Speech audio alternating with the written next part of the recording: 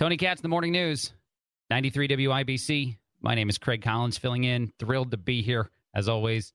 Scott Gottlieb was talking over the weekend about some of the inconsistencies in what he's seen, both with the Fauci emails and just the Fauci approach in general to the coronavirus pandemic. Some of the things they might have known behind the scenes that were not necessarily brought out into the public.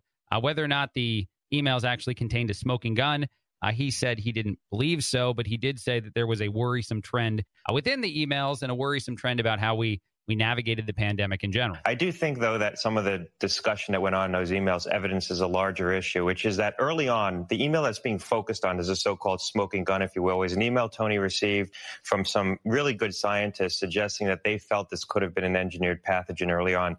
They were basing that assessment on their analysis of the sequence strain of the virus. So they were virologists.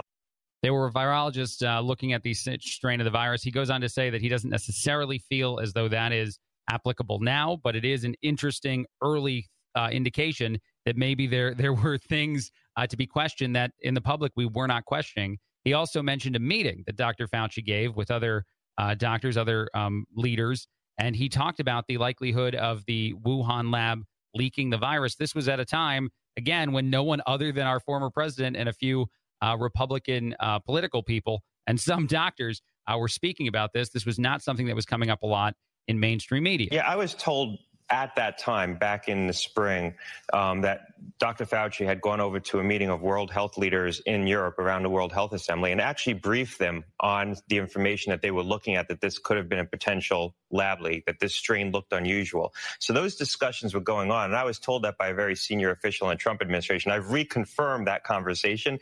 So here's the point in all this, because he does go back and forth by saying that some of the things that they wondered about, they wound up feeling were different a little later on. It's just the fact that there were questions that throughout the beginning stages of the origin of COVID-19, in closed communities, in closed door meetings, people like Dr. Fauci did wonder whether or not the virus had come from something other than a natural cause, which is not what they were saying publicly. So we have the same narrative repeating itself for the 16th, 17th time now with this health expert, with this individual, where what you're saying publicly and what you know, or at least are wondering about behind closed doors, are utterly different things. There is something even better as far as the takes from Gottlieb go in this that I think are tremendously valuable for us to consider.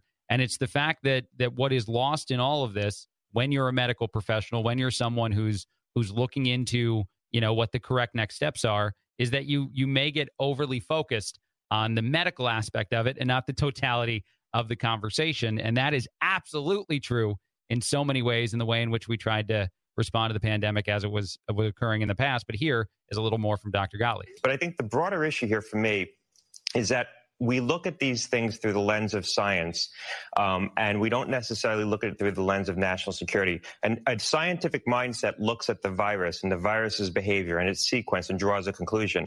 A national security assessment looks at that as one piece of evidence, but then looks at the behavior of the Chinese government, looks at the behavior of the lab, looks at other evidence around the lab, including the infections that we now know took place. And that changes the overall assessment. Yes, it's supposed to change the overall assessment. I'm sorry, I turned into Meg Ryan for a second from When Harry Met Sally, but yes, it does.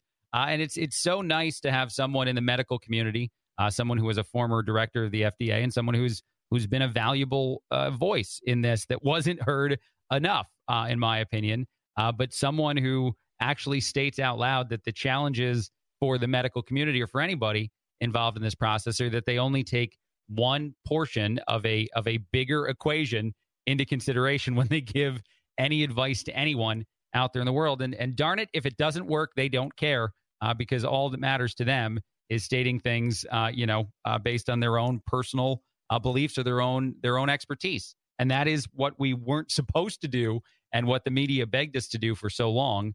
And now in some ways it's biting them in the butt there because, as we see, the Wuhan lab is now very much more in question than it was in the past. All right.